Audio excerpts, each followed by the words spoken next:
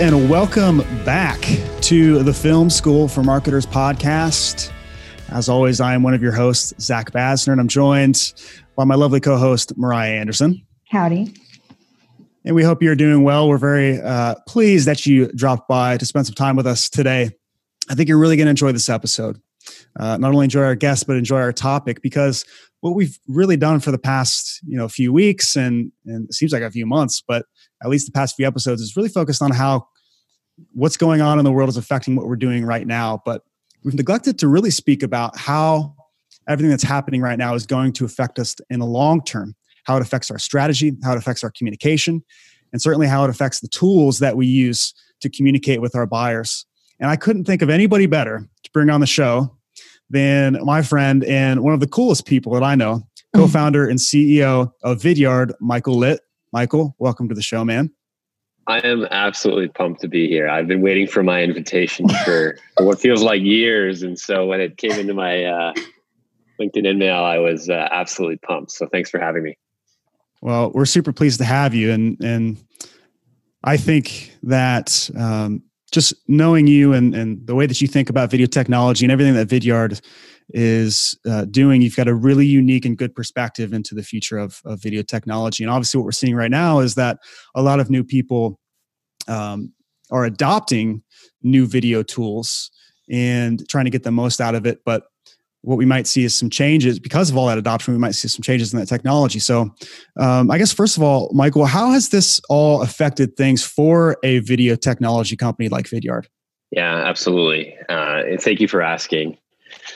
So I think first and foremost, there's been this transition, obviously, to work from home, and it doesn't, take a lot of in-depth analysis to consider that this is now going to be a big part of our reality moving forwards, regardless of what comes back into play with respect to easing of kind of quarantine at home and working from home conditions. And so because we've been forced to work from home, any business that was already digitally enabled was able to move into that reality really quickly, right? So Vidyard, for example, we use Slack for daily communications.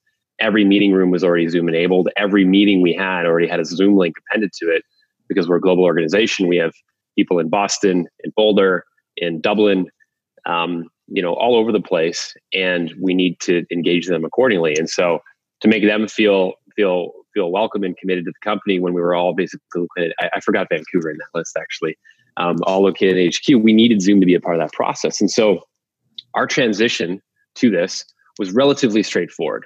My wife and I were in Belize. We were kind of watching the pandemic come to North America. We went home, went into work on Monday, and by Thursday, we were all working from home, and we haven't gone back. Now, that's a tech company, right? We were fully enabled with real-time video and real-time text communication products. A lot of businesses weren't. There's this massive kind of laggard industries that are now rushing to figure out what these digital communication processes look like, whether that's internally or externally. And so they're looking at things like Zoom, and we've all heard about Zoom's acceleration and growth curve. I've heard the word Microsoft Teams used more than I probably previously ever would have. I was just talking to a banker this morning that was excited to get on Microsoft Teams in 3 months from now. Wow. And so that's a massive indicator that there's these laggard industries that were not necessarily tech enabled. And so that's creating an amazing opportunity for businesses in this space, Vidyard included. Now, one of the things that we always saw and heard prior to this new reality was that people weren't necessarily comfortable getting on their webcam. And I never really understood that, because if you're a salesperson, for instance, and you're comfortable meeting a prospect or a customer in person, the idea of being on a webcam actually seemed less daunting than, like in a webcam, you only need your upper half to be business, right? We had a really funny circumstance yesterday where we were doing our weekly town hall, and Tyler Lassard, who you both probably know and have met, was wearing a tuxedo. And at the end of the call, he got up and he had this little itty bitty bathing suit on, and everybody lost it. It was absolutely incredible. But anyways, back to the point. So now what's happened is, if you're going to have meetings as an organization, and you're going to be able to capture the body language of those meetings, which is so important. Same thing goes in the sales process. You're going to be using Zoom with your webcam on, and you can't always have a real-time conversation. Obviously, emails, Slack messages, all that stuff is on demand. And so our product, our Chrome extension, is the very same thing. And so adoption of that product has increased like beyond imagination. And every week it's setting new records because, the value of that product is someone sends a video, someone sees that, they think, hey, that's cool. They sign up, they start using it in their organization. There's some virality built into it. And so this void has opened up in this world of video communication. And I don't think that void is going to close. And there's all these technologies that enable this that are ultimately rushing in. And so I think these habits are going to stick because there's going to be preferences to have these types of interactions versus traveling. And if you think about, traveling to visit a customer, traveling to visit a prospect, investor, whatever it is, that's a highly inefficient process, right? Like you might be spending 15 hours traveling for a 1-hour meeting. Imagine if you got that 15 hours back because you could use video effectively to communicate ideas and build those relationships. And we've always said video is the next best thing to being there in person. And now it's the only choice in comparison to being there in person. So a lot has changed in the landscape. And, it's hard to be completely opportunistic in a world that is so challenged and so uncertain. But to your point, we have to look around this and have to think about what the next phase of video technologies look like in helping people communicate. That's really interesting. And I've heard you talk a lot about this idea of cutting down on meeting time using one-to-one video. And it's funny, not to toot our own horn, but we've been talking about using video to just cut down the sales cycle for a long time now. Yeah. But I think what's interesting is the inundation, if that's even a word, of virtual meetings, and just like everyone thinks that now, well, you're at home, so we have more time now. Yeah. People might think their time is a little more precious. Time's a lot more precious now than it used to be. How are you seeing companies doing with that as far as using one-to-one and personalized video before meetings to cut down on the duration of virtual sales calls or appointments or things? Yeah, it's an awesome question. Super, super astute based on what's going on right now. So my first week of working from this garage that you see me in here today was in between 12 and 16 hours a day of Zoom calls. And I developed all sorts of discomforts mentally and physically from that that I've now learned to address.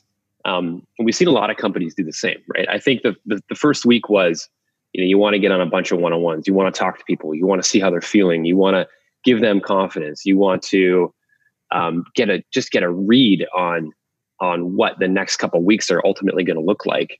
And so, Zoom calls, right? Real-time meetings, get as much face time as possible. After week one, I started to get what we call zoomed out, right? I was kind of daunted by the day.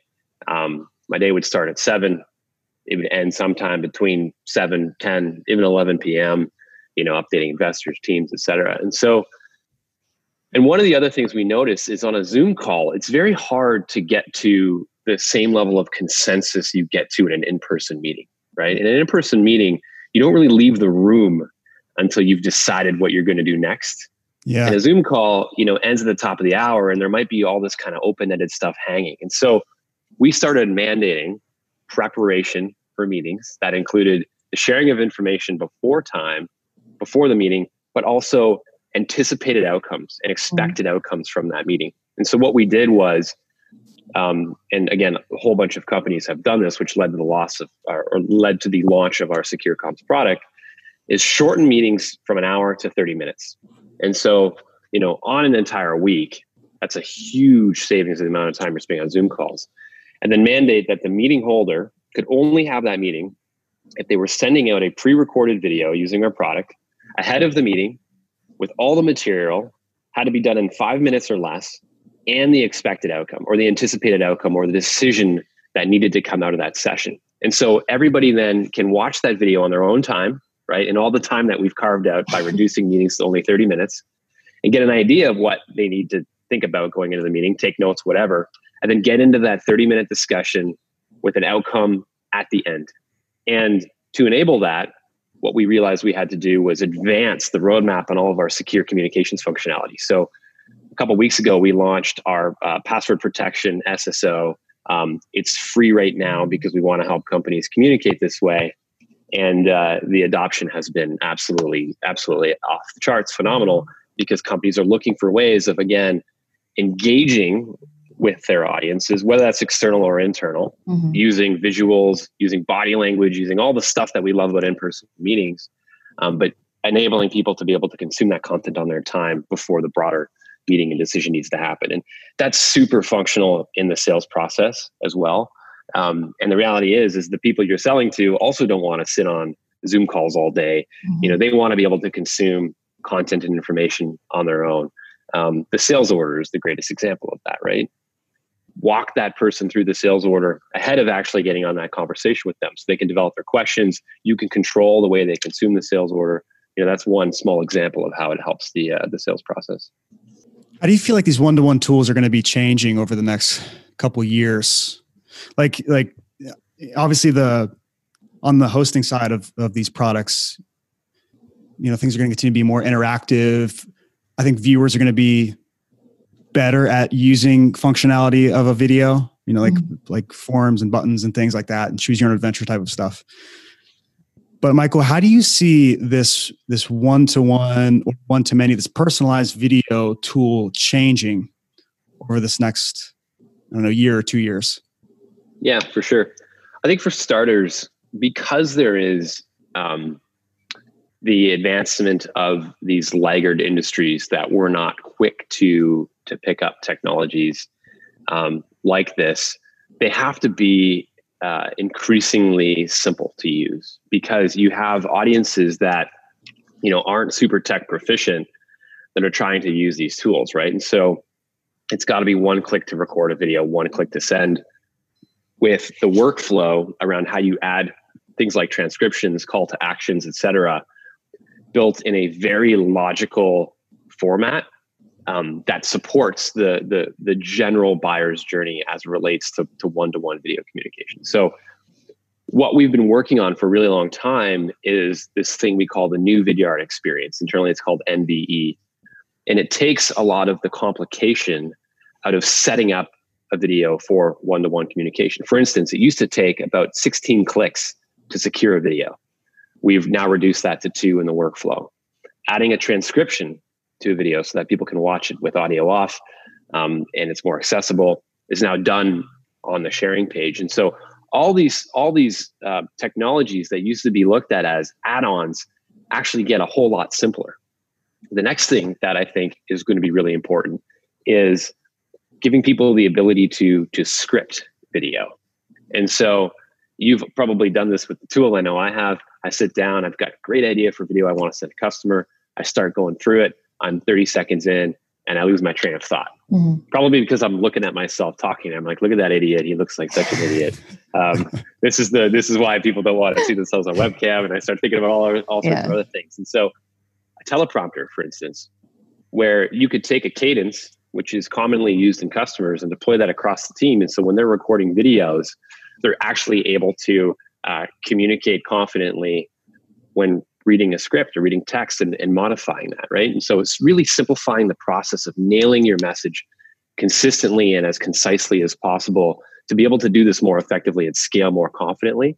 That's going to be so important because again, these non-traditional users are now becoming users for the purpose of survival, right? Like if you're not able to communicate with video in a world where you cannot meet in person, it's going to be hard to survive.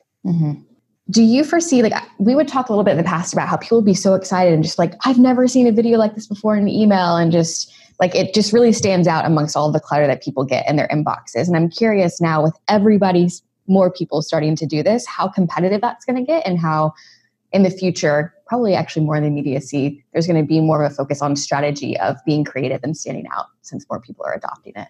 I think there's 2 ways of thinking about that. I'll take the latter one. There's always going to be innovations in the way people are using video to communicate, right? And what they're presenting behind them, what they're presenting, if they're using the screen recorder, yada, yada, yada, right? Like the starting point of this was the whiteboard with the name written on it. Like, oh my God, like my name is on that whiteboard and there's a play button. Like that's a call to action. I have to click that. Like it just triggers this vanity response in people. That still works, by the way, but there's, people have gone far beyond that, right? I mean, we've built technology to enable the personalization of that type of workflow at scale in an automated fashion now to support those companies. So there's always going to be new stuff coming, and the techniques used in video to stand out, just like, there are in in-person meetings, right? Now, the other side of it is, let's think about other technologies that had this amazing kind of flash and bang promise when they were initially released. Think about an iPhone, right? The first time I used an iPhone, I was coming off of a BlackBerry, which is a little bit sacrilege because BlackBerry was invented in my hometown and where our HQ is.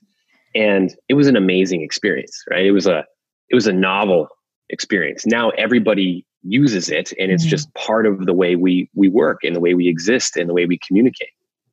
Email. When email was first invented, oh my God, I can write a message and send it to someone and they can read it and respond to me. I don't need to send them a piece of paper memo. Don't need to have phone calls. Holy shit. Pardon my French, but this is amazing. And so I think video communication in that workflow, like I see it as the same thing. Yeah. Right? If you think about the way you communicate on a daily basis today, it's email, it's phone, it's text, it's text happens in things like Slack and Microsoft Teams. It's video calls and things like Zoom.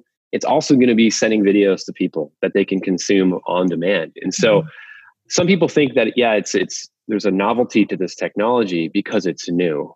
And that is absolutely correct. But this is and has to be a status quo method of communicating and sharing information. So that's the reality I'm really excited for, because that means global penetration, and that has been completely enabled by this COVID-19 opportunity. Oh gosh. Yeah. I mean, we were like, for the longest time, this has been video communication is the next big thing, right? Like it's it for a lot of people, that's been the thing, but it's really just not the next big thing. It's the new thing. Yeah. It's just like you're talking about email and like these big disruptors. They weren't just the next thing in line. They were totally new. And you wouldn't think of a world in which you don't communicate with email. It's going to be the same thing with video. Now, what's interesting, Michael, is I'm curious to get your thoughts on this. Yes. Do you think that video technologies are going to have to become advanced enough to make it possible to have a 100% virtual or visual sales process or customer service process? In other words, a buyer or customer would not actually have a real-time interaction with a salesperson or a customer service representative, but instead go through it all virtually and with video. Yeah. I mean, it's already happening, man. That's the holy grail. If you, some of the best examples of this, right, are video goes out in an email campaign, right? Or somebody searches something, right? I'm a huge fan of they ask, you answer, and that framework, because it's a really great way of building audience, right? So let's use an example like that. I know you've talked about this. You talked about this at our company kickoff. So hopefully it's not a terrible thing. We put a roof on the cottage last year, and I had a lot of questions about steel versus asphalt, right? And so I started asking those questions, and I found a series of videos that responded to those questions that I had, right? And so that was my entry point to talking to a company. Now, that business that I talked to, and I'm a millennial, I'm video, I'm technology first. Like I'll do as much research as possible before I even talk to anybody. And if I can avoid talking to somebody, I will. So found the company I liked, found the technology I liked before I've even talked to somebody in sales, right? So that's where most companies move into this in-person process, right? Where they're trying to get a call, they're trying to get an on-site meeting. And there's some industries like roofing where that absolutely needs to happen. But in things like software, right? They've done the research, they've watched the video, they've filled in the form, right? Video is the next best thing to being there in person. Now there's a sales rep that gets this contact or this lead and can send them an email, can send them a video, and can interact with them and build that relationship to the point, especially if the customer is willing to do the same thing, to where a sales order gets transferred and ultimately a purchase gets made, because you can 100% build a relationship over email. You can 100% build a relationship over text messages. It's just easier to do when there's this visual component, and there's body language, and there's familiarities, and there's mimicry and all that awesome stuff that goes on. If you want to become a customer of our Chrome extension today, that is an entirely video-based process where there is no salesperson involved, unless you want to put a bunch of people on the product and require training and launch and customization. But if you want to use our Pro product, you can go down, install the Chrome extension. You can see what features and functionality you get with an upgrade. You'll see a bunch of videos, customer testimonials, case studies, etc. And you can choose to insert your credit card without ever talking to anybody. And because of this motion, there's thousands of people doing this a week now. And so it's really exciting to see. And we're not the only company doing it. So I think we're actually closer to that reality than a lot of people would believe. And I think companies need to really think long and hard about, especially now, how are we going to minimize the workload on our sales team to keep them fresh for the best, highest quality, most proficient, highest propensity leads, and let everything else happen in an automated process using the video journey across all of our campaigns, our website, external forces, etc. Gosh, I feel like we could end right there. That'd be a good note. But I have another question. Sure, absolutely. So I want to see if I can get some spoilers, but you don't have to tell me anything that's confidential. But I am curious to know, is there anything for us Vidyard customers that is going to be possible for us in a year that isn't possible for us right now? That is a fantastic question. Yes, 100%. I mean, there's stuff that's going to be made possible in the next month, right? I mean, we've already launched a lot of the secure features, and so internal communications, sensitive information, password protection, SSO, right? The same workflow you follow to secure Google Doc is now available on your Vidyard content. I already talked about teleprompter, right? So being able to inject a cadence or a script into the workflow of your users, your team, et cetera, that making video communications at scale a lot easier.